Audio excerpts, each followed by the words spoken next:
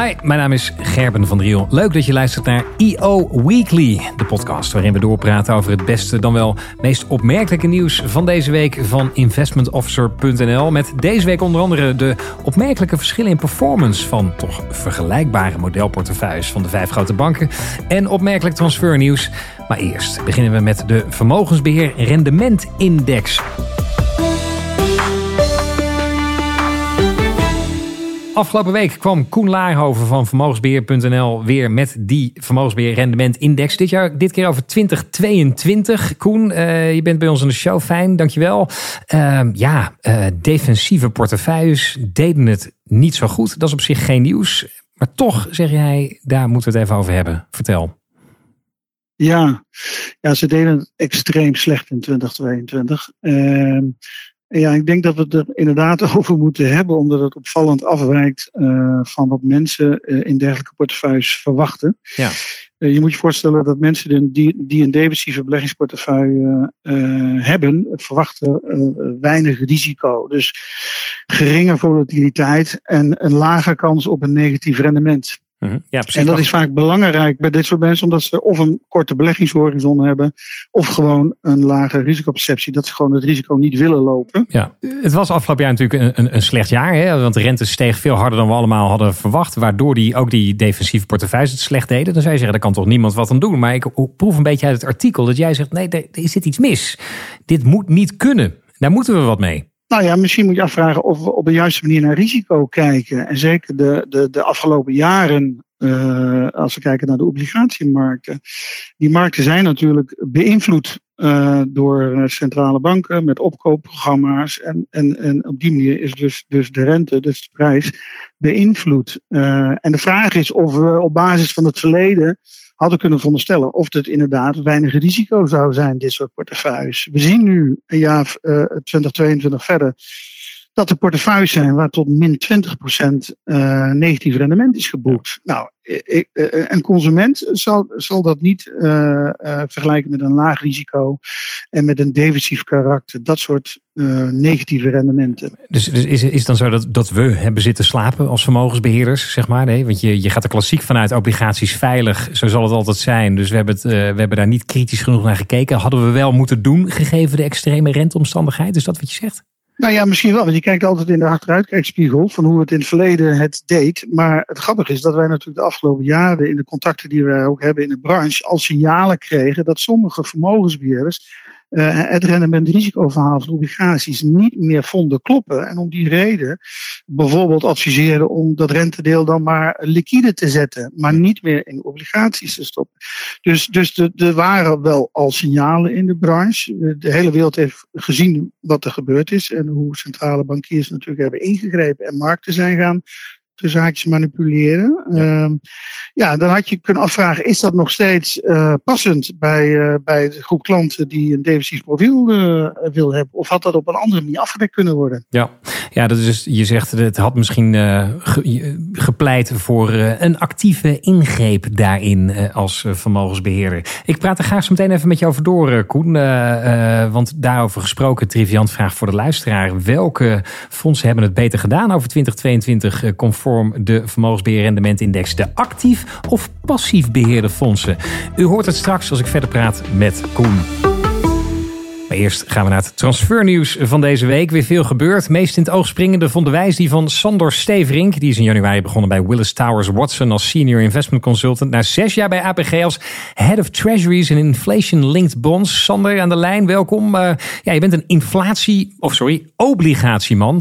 Is het dan zo dat je na het afgelopen droevige obligatiejaar gedacht hebt van jongens, pijp aan Maarten, ik ga wat anders doen? Of hoe zit het? Nee, het afgelopen jaar was eigenlijk juist hartstikke spannend. Met heel veel rentebewegingen en inflatie wat weer de kop op stak. Maar na 20 jaar obligatiebeleggen vond ik het eigenlijk wel leuk om een stap te maken waar ik me meer bezig kon houden met een nieuw pensioencontract. Ja. Want dat wordt een hele mooie uitdaging. Ja, want een nieuw pensioencontract, ik heb in het artikel gelezen, dat vereist een andere manier van beleggen. Wat is dan het verschil? Ja, het beleggen wordt eigenlijk steeds belangrijker. In het verleden waren de verplichtingen van het pensioenfonds de rode draad. Maar in de toekomst gaat het pensioenpotje van de deelnemer eigenlijk de doorslag geven. Mm-hmm. En daardoor gaat er meer naar beleggingen en meer naar rendement worden gekeken. Oké, want voorheen pensioenfonds, grote hoop. En inderdaad, is de dekkingsgraad voldoende. Maar jij zegt in het nieuwe systeem, individuele potjes, gaat er meer naar rendementen gekeken worden. Betekent dat dan ook dat er meer risico genomen gaat worden? Per saldo zal het wel gebeuren. Maar het risico wordt beter afgestemd op de deelnemer. Dus de jongere gaat meer risico nemen en de oudere gaat minder risico nemen. Okay. En daardoor krijgen we minder tussen de generaties. Ja, juist. Maar dat betekent dus wel dat het... hoe is het praktisch gezien dan voor een pensioenfonds? Gaat het ingewikkelder zijn, dat beleggen? Omdat je dus dat onderscheid moet maken tussen al die deelnemers. Het gaat wat complexer worden. Maar de verandering, daar zit de grootste complexiteit in. Maar uiteindelijk denk ik, als het allemaal is neergedaald, dan wordt het steeds veel begrijpelijker voor mensen. Tot slot, Sander, wat is voor jou persoonlijk nu in jouw rol de grootste uitdaging? De grootste uitdaging is om al die complexiteit van de pensioenregeling, van het beleggen, van het invaren, om dat allemaal bij elkaar te rapen en dat eenvoudig over de bühne te brengen. Juist. Dat lijkt mij inderdaad een hele moeilijke klus. We wensen je daar heel veel succes mee, Sander. Dankjewel dat je even bij ons wilde zijn. Graag gedaan. Gaan we de grens over op naar het meest opmerkelijk uit België en Luxemburg. Collega daar, Jurgen Vlijmans. Jurgen, wat sprong het meest in het oog deze week in België? Maar het meest opvallende of markante artikel was voor mij het feit dat Belfius Investment Partners, dus de vermogensbeheerder van Belfius, de retailbank, opnieuw obligaties naar voren schuift als een bescherming, een buffer in een gediversifieerde portefeuille. Misschien even kaderen. Obligaties waren vorig jaar uit de gratie door rentestijgingen en economische malaise. Maar nu spelen die opnieuw een rol, omdat de interessantere rendementen te rapen zijn. Ja, en zijn er nog specifieke obligaties waar ze zich op richten dan? Waar zij het in zien? Wel, in de tweede helft van vorig jaar hebben zij opnieuw overheidsobligaties gekocht en bedrijfsobligaties. Ze zijn daar wel vrij specifiek of selectief in geweest. Ze hebben heel sterk ingezet op het verwachte rendement. En daardoor zijn ze eerder naar die kwalitatieve obligaties gaan kijken. Typisch investment grade bedrijfsobligaties. Eerder dan high-yield obligaties die een hoger risico hebben natuurlijk. Samenvattend, afgelopen jaar was natuurlijk geen obligatiejaar. Nee. Dan zou je het bijna afzweren, maar ze zien daar dus nu weer kansen. Ja. Je hoeft niet meer per se in de high yield te zitten om rendement te halen. Je kunt weer naar investment grade. Je kan naar investment grade gaan, dus de hogere rating echelons, maar zij raden bijvoorbeeld ook aan om in emerging market debt te gaan, dus groeimarktenobligaties, uitgedrukt in een harde munt, in US dollar, om net dat wisselkoersvaluta of risico niet te lopen. Dankjewel, Jurgen. Dag gedaan. Gaan we door naar Luxemburg, naar onze collega Raymond Frenke. Raymond, er komt een spannend stuk wetgeving aan. LTIF 2.0. Wat is het? LTIF 1.0, 2015 ingevoerd in Europa. Luxemburg, een van de landen waar ze veel van dat soort producten hadden gehoopt te verkopen. Het zijn er helaas maar een stuk of 80 geweest in heel Europa. De helft daarvan vanuit Luxemburg. Het zijn Europese lange termijn investeringsfondsen.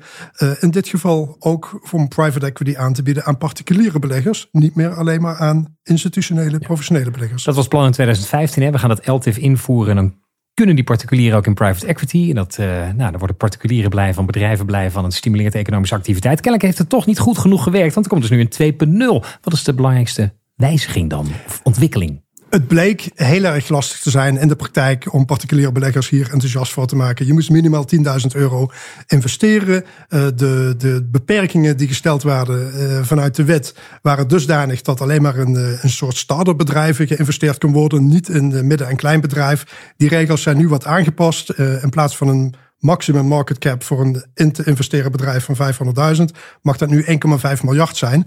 Al met al wordt het een stuk makkelijker om dit soort producten in de markt te zetten. En de limieten, de beperkingen voor particuliere beleggers om hier aan mee te doen, die zijn ook wat losgelaten. Kijk. Dus dat biedt ongetwijfeld allemaal nieuwe kansen. Vanaf wanneer gaat die nieuwe wetgeving in? Nou, als het Europees Parlement in Straatsburg in februari dit goedkeurt, geef het nog een maand of 9, dan zou je mogen verwachten vanaf begin 2024 mogen dit soort producten onder een Europees paspoort worden aangeboden. Raymond, dankjewel.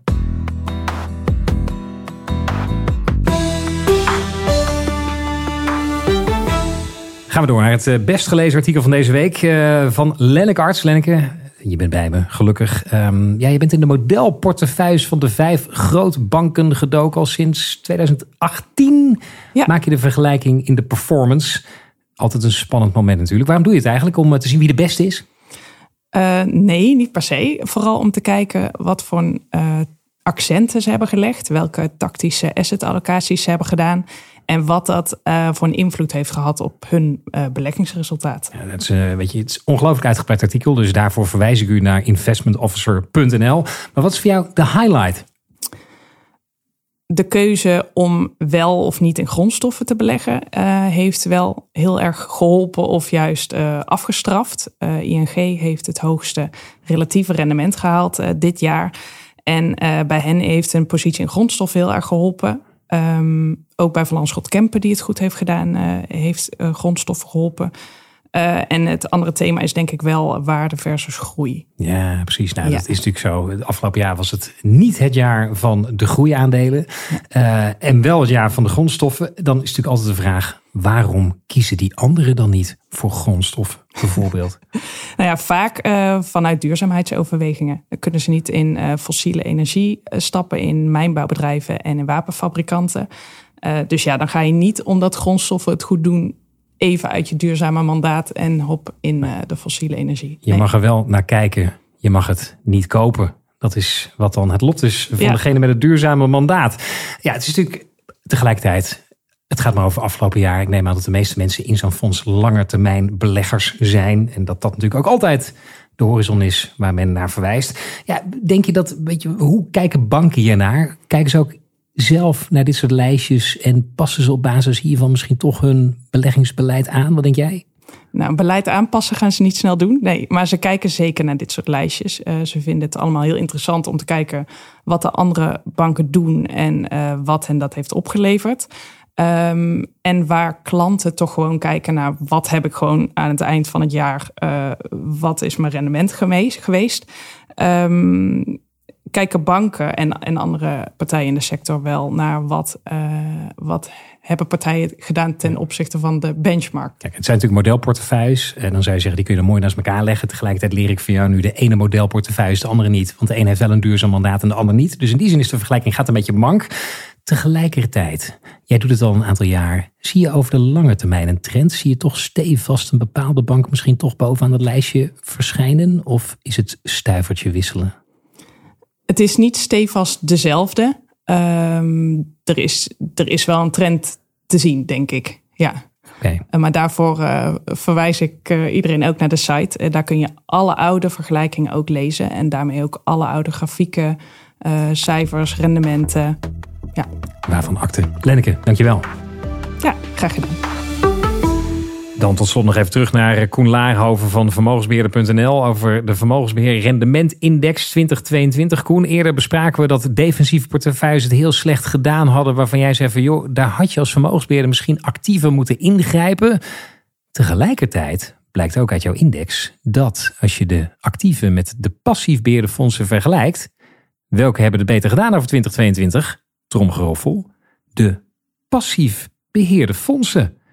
Auw. Ja, als je het allemaal op een hoop gooit en je middelt het, dan zie je dus dat de vermogensbeheerders met een passieve indexstrategie het gemiddeld beter hebben gedaan. Mm-hmm. Maar dat is natuurlijk met gemiddelde. Het gemiddelde bestaat ook uit uitersten. De actieve vermogensbeheerders met een actieve strategie, daar zie je heel duidelijk verschillende groepen. Okay. Daar zie je een groep die het echt substantieel beter heeft gedaan dan onze index. Die dus een outperformance heeft laten zien. En dan moet je denken aan de vermogensbeheerders die een waardestrategie hebben, die een value-strategie hebben. Ja. Die beleggingsstrategie heeft het de afgelopen 2 jaar goed gedaan en het afgelopen jaar ook goed gedaan. Uh-huh. Aan de andere kant heb je de actieve vermogensbeheerders die bijvoorbeeld veel in tech of duurzaam hebben belegd. Nou, dat zijn 2 categorieën die het afgelopen jaar juist lastig hebben gehad.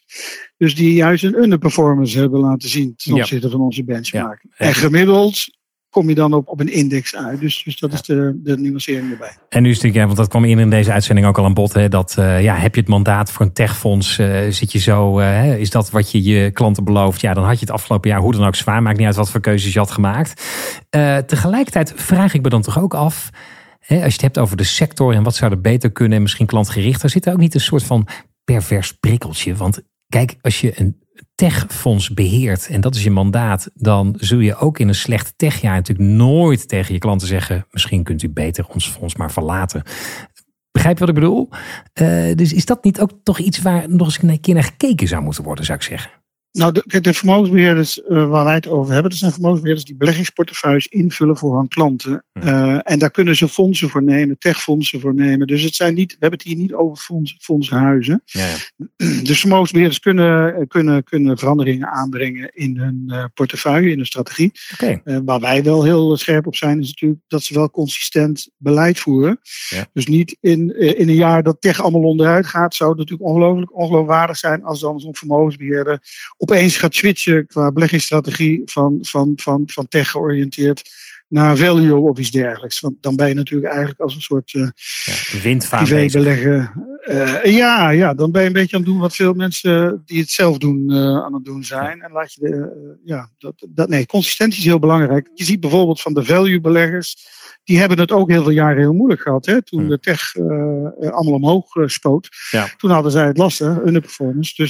Dus belangrijk is consistentie. Ja, en wat dat betreft ook weer belangrijk is om het over meerdere jaren te bekijken. Tot slot toch, vanuit jouw perspectief, hoe herken je dan de goede actieve belegger?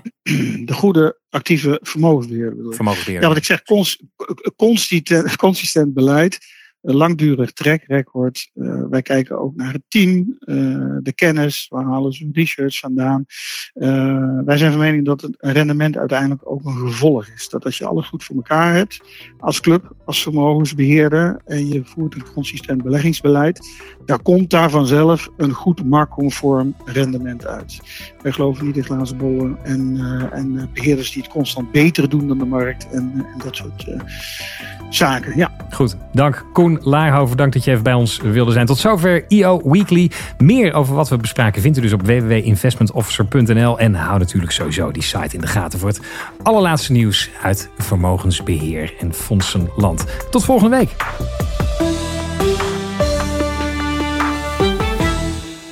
Deze podcast is mede mogelijk gemaakt door State Street Spider ETF's, aanbieder van de meest liquide ETF ter wereld. Let op, beleggen is onderhevig aan risico's en kosten. In het verleden behaalde resultaten bieden geen garantie voor de toekomst. Lees altijd de essentiële beleggersinformatie. Ga voor meer informatie naar ssga.com/ETF's.